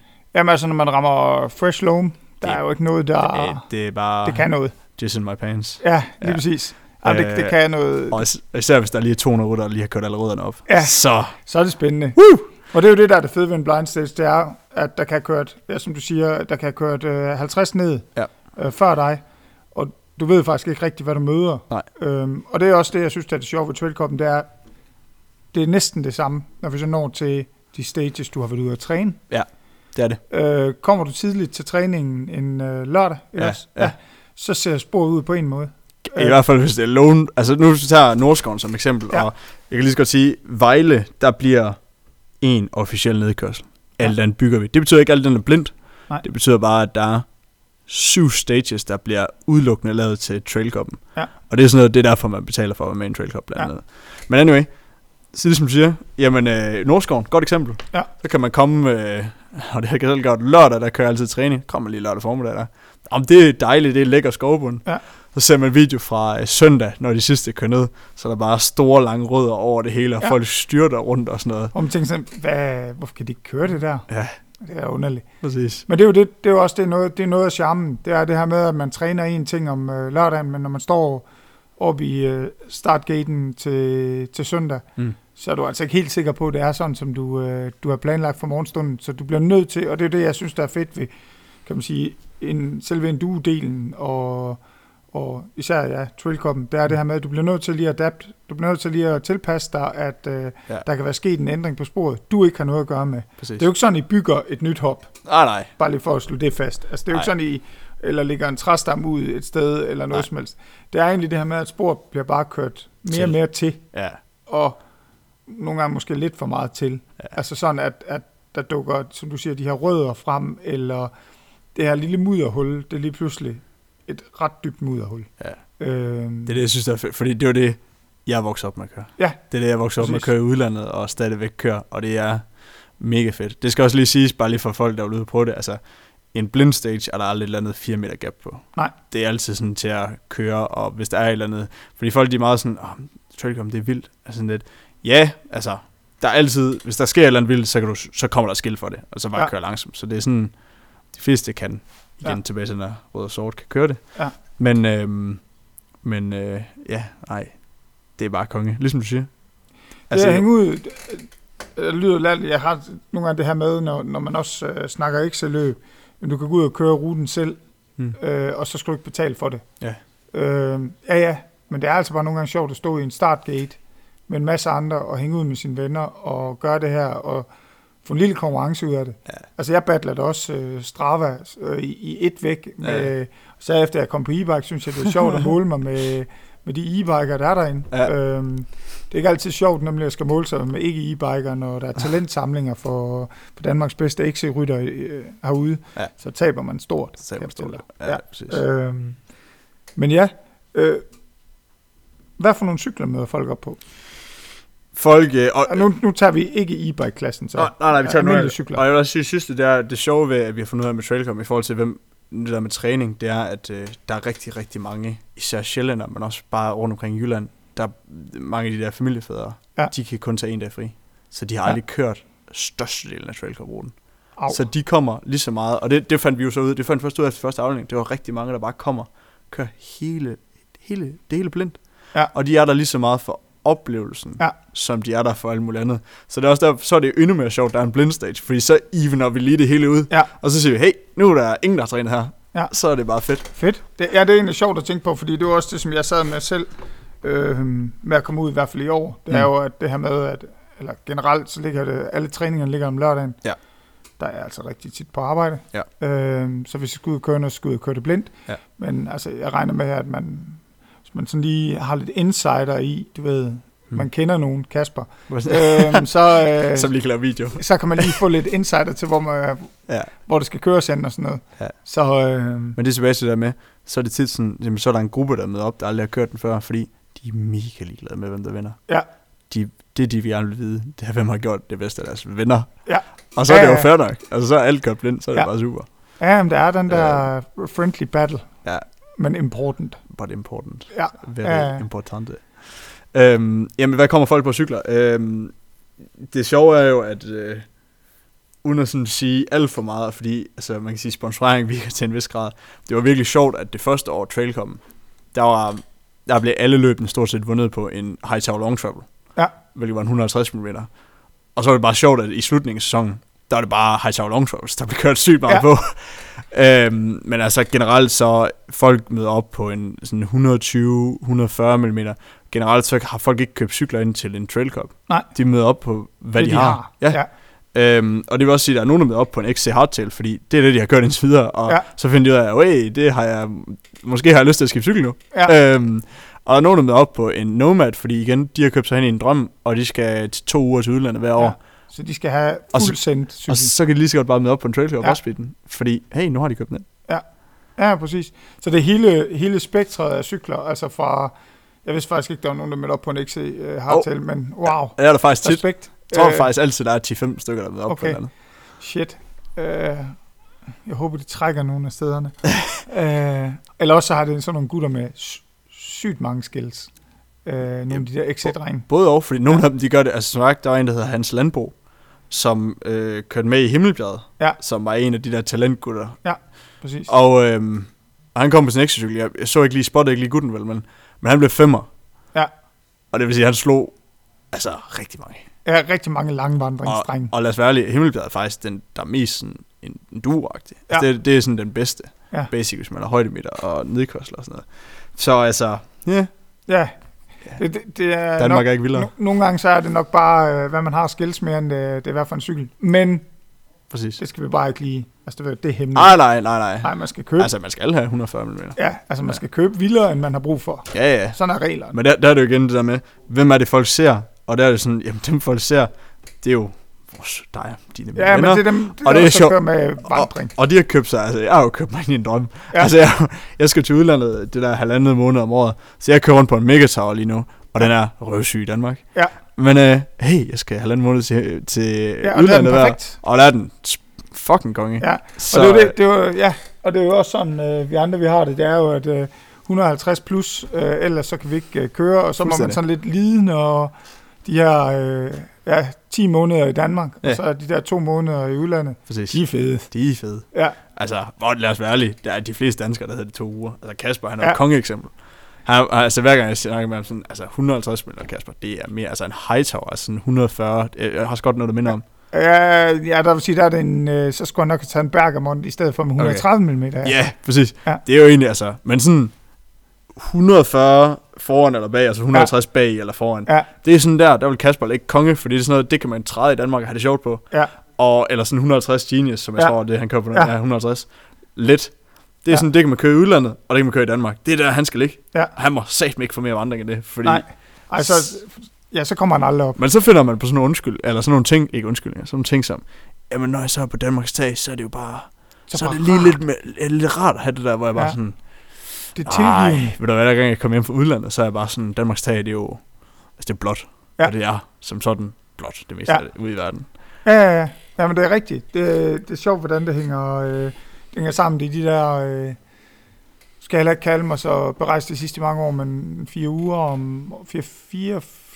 om året har jeg været ude i udlandet. Og det, som jeg plejer at sige, herhjemme der får jeg aldrig nogensinde presset cyklen sådan, jeg tænker, jo, så er det fordi, jeg er ved at vælte. Ja. Når man så kommer til udlandet og bare kører sådan nogenlunde almindeligt på sporene, så er en cykel jo i samme position, som når man er ved at vælte i Danmark. Ja. Fordi man har hoppet for langt eller for kort på et eller andet. Og det synes jeg egentlig er meget sket, hele den her... Ja, det er egentlig nogle forkerte cykler, vi kører på, men ja, som du siger, vi har købt drømmen, og vi har købt det, vi har brug for, de 4, 6, 2 uger om året. Ja. Og det er de uger, der er vigtige for os. Det er de uger, der er vigtige. Ja. Jamen, har du egentlig er der noget bonusinfo om Trailcuppen, du mener? Lad os lige hurtigt sige det, hvor kan man gå ind og købe en billet? Det er faktisk ret vigtigt. Altså man kan gå ind på trailcup.dk, og ellers så bruger vi rigtig meget vores Facebook-side, Mountainbike Trailcup Danmark. Ja. Og så går man ind under sportstiming, og så køber man. Jeg skal nok se, om jeg ikke, når jeg poster det her på den her Facebook-side, så skal jeg nok lige få jeres Facebook-side med. Ja, cool. Så kan folk i hvert fald klikke på den, og derinde ved jeg også, der er et link til, at man kan gå over på jeres hjemmeside. Fedt. Ja. Og så er der en sidste ting, jeg lige vil bruge 1 minut på at tale om, og det er jo... Du må også bruge 2. I år har vi jo valgt at gøre noget nyt, og det er, at vi har skulle prøve at lave en dueløb. Ja. Ja, det er faktisk ret vigtigt. Ja, det er faktisk rimelig vigtigt. Ja, det skal vi nok have med, ikke have 1 time og 10 minutter inden, hvor folk er faldet i søvn. Ja, det er det. Men altså, til Kasper, som stadig lytter, så er der Hards Duo. Og Ploven. Ploven lytter også med. Jeg er begge to tilmeldt, så jeg kan ikke sælge noget. Så Claude, kan også tilmeldt. Men der bliver lavet Hards Duo i år, og Hards Duo, det er et rigtig enduro. Altså Hardsten er stadigvæk korte nedkørsler set i verden, men vi prøver at steppe den op, og det er et løb til danskerne og tyskerne i omegnen, som vi prøver at få derned. 2 dage, 1 dags træning, 2 dages kørsel. Ja, hvor mange stages? Der bliver 11. Wow. 11, og så det ved jeg godt, når man så siger, at der er 10 stages i Danmark på 1 dag. Ja, men det er lidt længere. Ja. Og så har jeg et hurtigt spørgsmål, fordi det ved jeg, du springer hurtigt elegant over. Skal man cykle op af? Ja, det skal man. Hvor mange højde. Men der er lift. Ja. Så for eksempel første dag, den bliver, jeg mener, det bliver 1000 højdemeter. Men der er jo så lift. Ja. Så jeg mener kun, du skal cykle 600-700 højdemeter opad. Men det skal man så også lige vide, inden man får meldt sig til. Ja. At det skal du også kunne. Og så stadigvæk holde hovedet koldt nedad. Fuldstændig. Så jeg kan fortælle dig, at første dag, det er i Hardenklee, og der får du et lifttræk. 2 eller 3 gange, jeg kan ikke lige huske det. Og så skal du selv op nogle andre steder uden for bikeparken. For der er, vi er ikke helt færdige, men jeg tror, det bliver 4 stages i bikeparken, og 2 stages, 2 eller 3 udenfor. Ja. Og udenfor, der skal vi selv cykle ud og op og ned. Og så er der en frokost inkluderet om lørdagen, hvor alle sidder, eller ikke alle, men dem man er sammen med, de sidder og spiser. Og så er der en fest om aftenen, lørdag. Fredag. Det er Weissbier. Hvad siger du? Det er Weissbier. Det er Weissbier, ja. Ja, godt. Det har de lavet i samarbejde med Nørris, Martin Nørris, MTB Travels, tror jeg det hedder. Ja, det tror jeg mere. Anyway. Fredagen er der træning på Hardenklee Bike Park, de officielle spor, dem vi har mærket op. Ja. Og i den anden bikepark, som hedder Schulenberg. Ja. Og Schulenberg, har du været i Schulenberg? Ja. Har du det? Fedt. Cool. Ja, fordi Schulenberg er nemlig en bikepark, ikke ret mange danskere kender. Nej. Fordi at i forhold til Hardenklee og Braunlage og Andreasberg. Sankt Andreasberg, ja. Yes. De er meget sådan, de er ejet af nogle store firmaer, som kører en lift. Så Schulenberg, det er ejet af nogle rigtige tyske downhill-trampere. Ja. Men de er pissehyggelige, og det er mega fedt sted. Og sporene er sådan lidt mere vildere. Ja. hvis man kan sige det. Lidt vildere. Og der er anden dagen, og vi har fået lov at få en helt blind stage i noget fresh loam, 130 højdemeter. Vi skal køre i der på vej derover. Og der er også et hårnålsvingspor, altså sådan switchbacks, med 25 switchbacks, vi skal køre en stage. Og så skal vi ind i Schulenberg, hvor vi også har 2 liftræk. Ja. På sådan en super funky, kan du huske den? Sådan en T-lift. Ja. Der skal man lige huske at holde tungen. Der skal man ikke være træt. Den er svær en stage. Ja, det vil jeg også sige. Det er, hvis man ikke kender den. Ja. Og der er 2... på. Jeg tror faktisk, det var den største hudafskrabning, jeg tror, jeg fik på det års tur. Det var i liften. Med stor sandsynlighed. Ja, fordi at da man styrter, så får den hægtet sig fast i jeg har task på, der får den hægtet sig fast ind i tasken. Det der lorte te. Hiver den der så med op? Ja, så jeg bliver lige trukket, du ved godt, en 5-6 meter, inden jeg får hægtet mig ud, og fødderne sidder fast i cyklen. Jamen, det var dengang, jeg kørte klik. Ja. Wow, en oplevelse. Jamen, det er og bakken er virkelig sådan, altså, nu kan man ikke se det. Nej, men den er stejl. Den er stejl. Ja. Så der er anden dagen. Og husk at film der.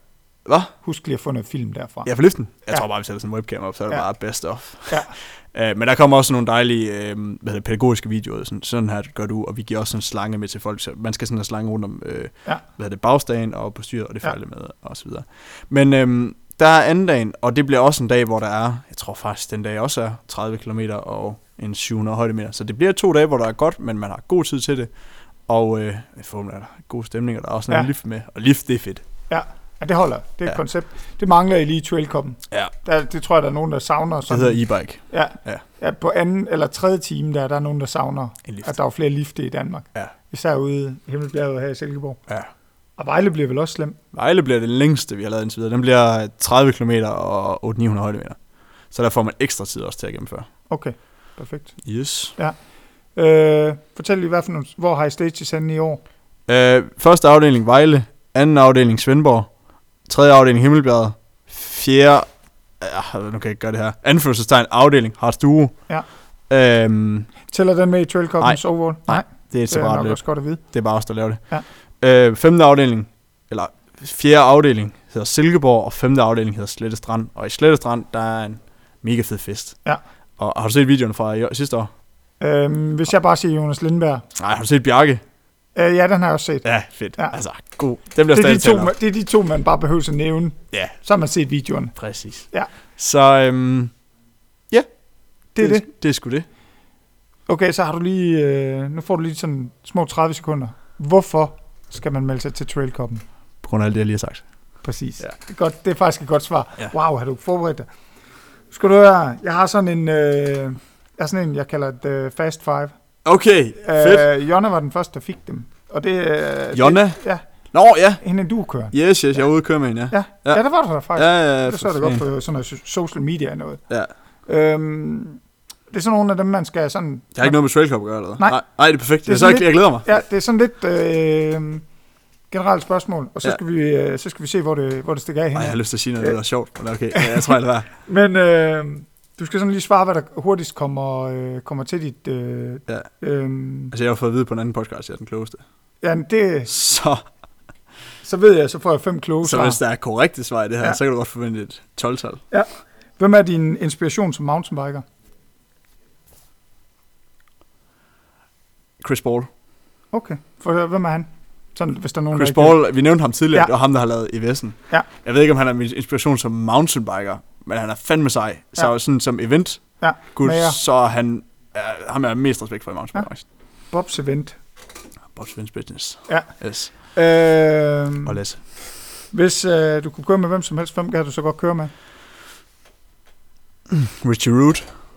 Og det er også et... Han er fucking sej. Ja, jeg tror lige, du skal lige gå... Der skal lige en bendag eller 2 mere til, for at du sidder med, tror jeg. Det er klart liftdag. Ja. Altså. Jeg tror også, står du oppe i gaten, så tror jeg lige... jeg kører nu. Ja. Han er det her flade stykke, og så starter du bare, når jeg begynder at vende derinde. Ja. Og så, han er bare en bjørn. Ja, han kan træde en ond klinge. Ja. En oval klinge rundt. Ja. Hvor er det fedest at køre? Hvis du skal nævne et spor. Et spor? Må jeg nævne et område? Ja. Les Arc, Frankrig. Og, og så er der noget, der hedder La Tuile om på den anden side af bjerget også. Det er mega fedt. Det er mit favoritsted at være. Altså det er området. Hvad er det, der gør det så fedt? Det er fordi, at der er 2 bikeparks der, og du føler ikke, det er bikeparks. Det er bare helt naturlige franske, eller italienske og franske naturlige spor, men du tager en lift op, og så er du bare i noget mega fedt, og det er rimelig uberørt. Nu skal ikke alle sammen tage derhen.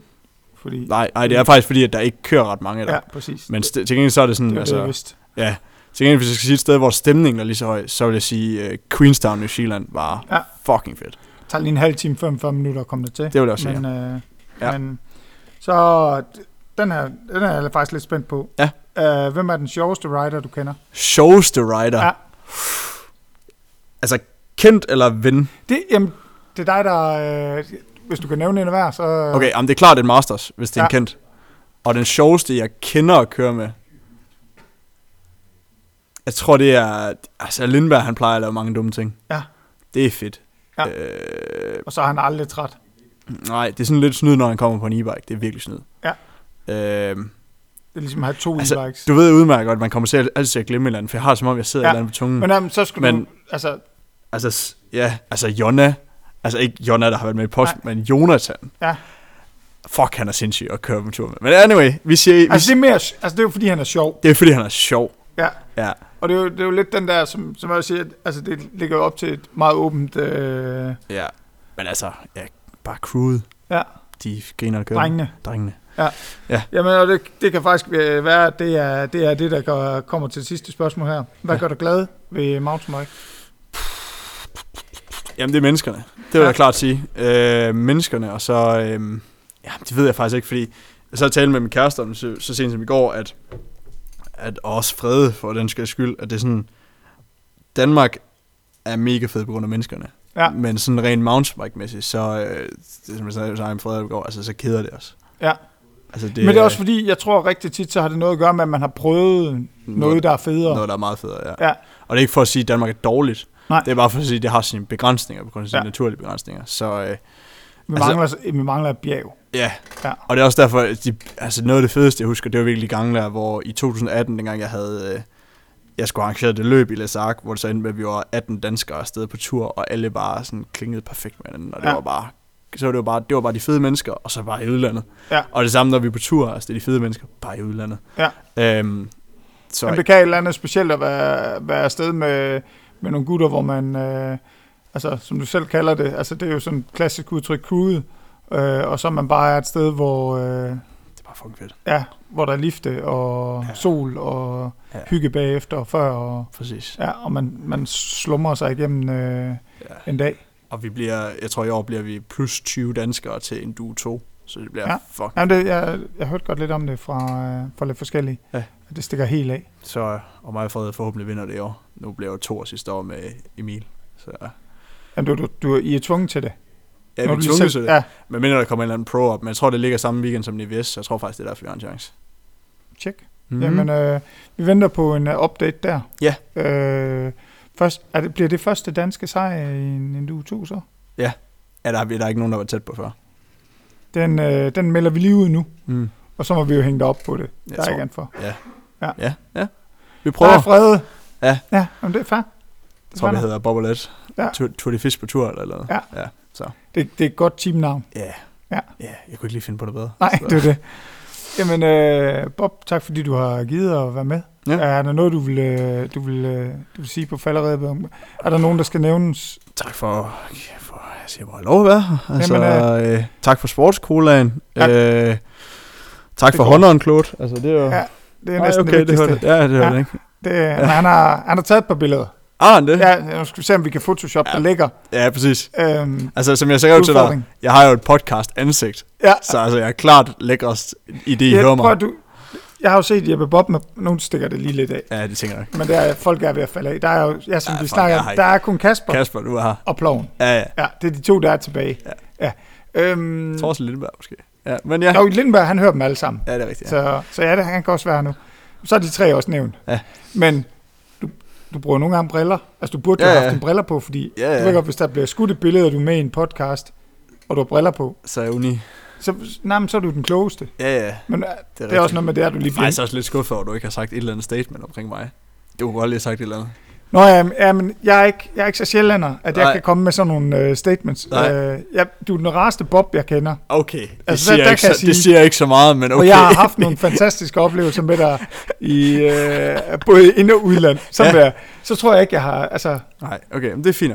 Jeg vil sige, du har altid behandlet mig pænt, og det er sådan noget, jeg sætter pris på. Yes. Det er de små ting i livet. Ja. Og det skal vi heller ikke længere. Du har aldrig kastet noget på mig. Jo, ja... Muligvis. Men så har vi begge to været fulde, og så har det jo været i orden. Yes. Ja. Du har aldrig været den sværeste at holde styr på udenlandsture, hvor du har været med. Nej, det tvivler jeg i hvert fald på. Men der har vi haft mange andre at være med. Ja. Fred. Det var bare for at nævne en. Nå, ja. Kim Kruse. Ja, jeg tænker, Fred er faktisk også en nem kategori. Nej. Ej, ikke når han blev lidt fuld. Han har aldrig nogensinde givet en lussing til en, og så... for en til grad. Nej, det er kun Kruse, der kunne det. Det er kun Kruse. Det er stadigvæk den mest legendariske historie. Når jeg fortæller den til folk nogle gange, så står de sådan lidt... De fatter det ikke. Nej. De kan overhovedet ikke forstå, hvor det kommer ud af. Men der er bare nogle interne ting. Det er ligesom Tavle, der havde snakket med ham forleden, der var også bare sådan, Tavle, det var rigtig fedt, det du fortæller om blandt os. Ja. Men det var sådan, så sjovt, at det ikke var, så sjovt, at det ikke for 5 for, imens du står og fortæller det. Nej, der er nok ikke andre, der forstår det her. Nej.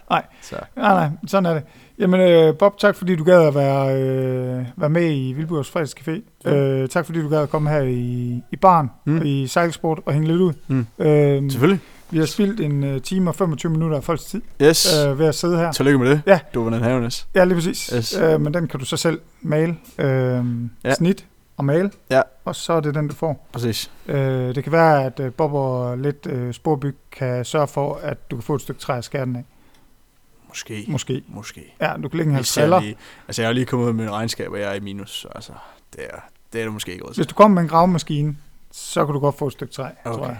Ja, eller hvad? Vi ser på det. Ja, vi ser på det. Ja, det er skørt. Jamen, tak fordi du gad være med, Bob, og sige pænt farvel. Og så håber jeg, vi ses til en Trail Cup. Ja, jeg har eller til en mountainbike weekend, eller et eller andet. Ja, men du er velkommen. Tak. Kom over og drik en sportscola. Tak.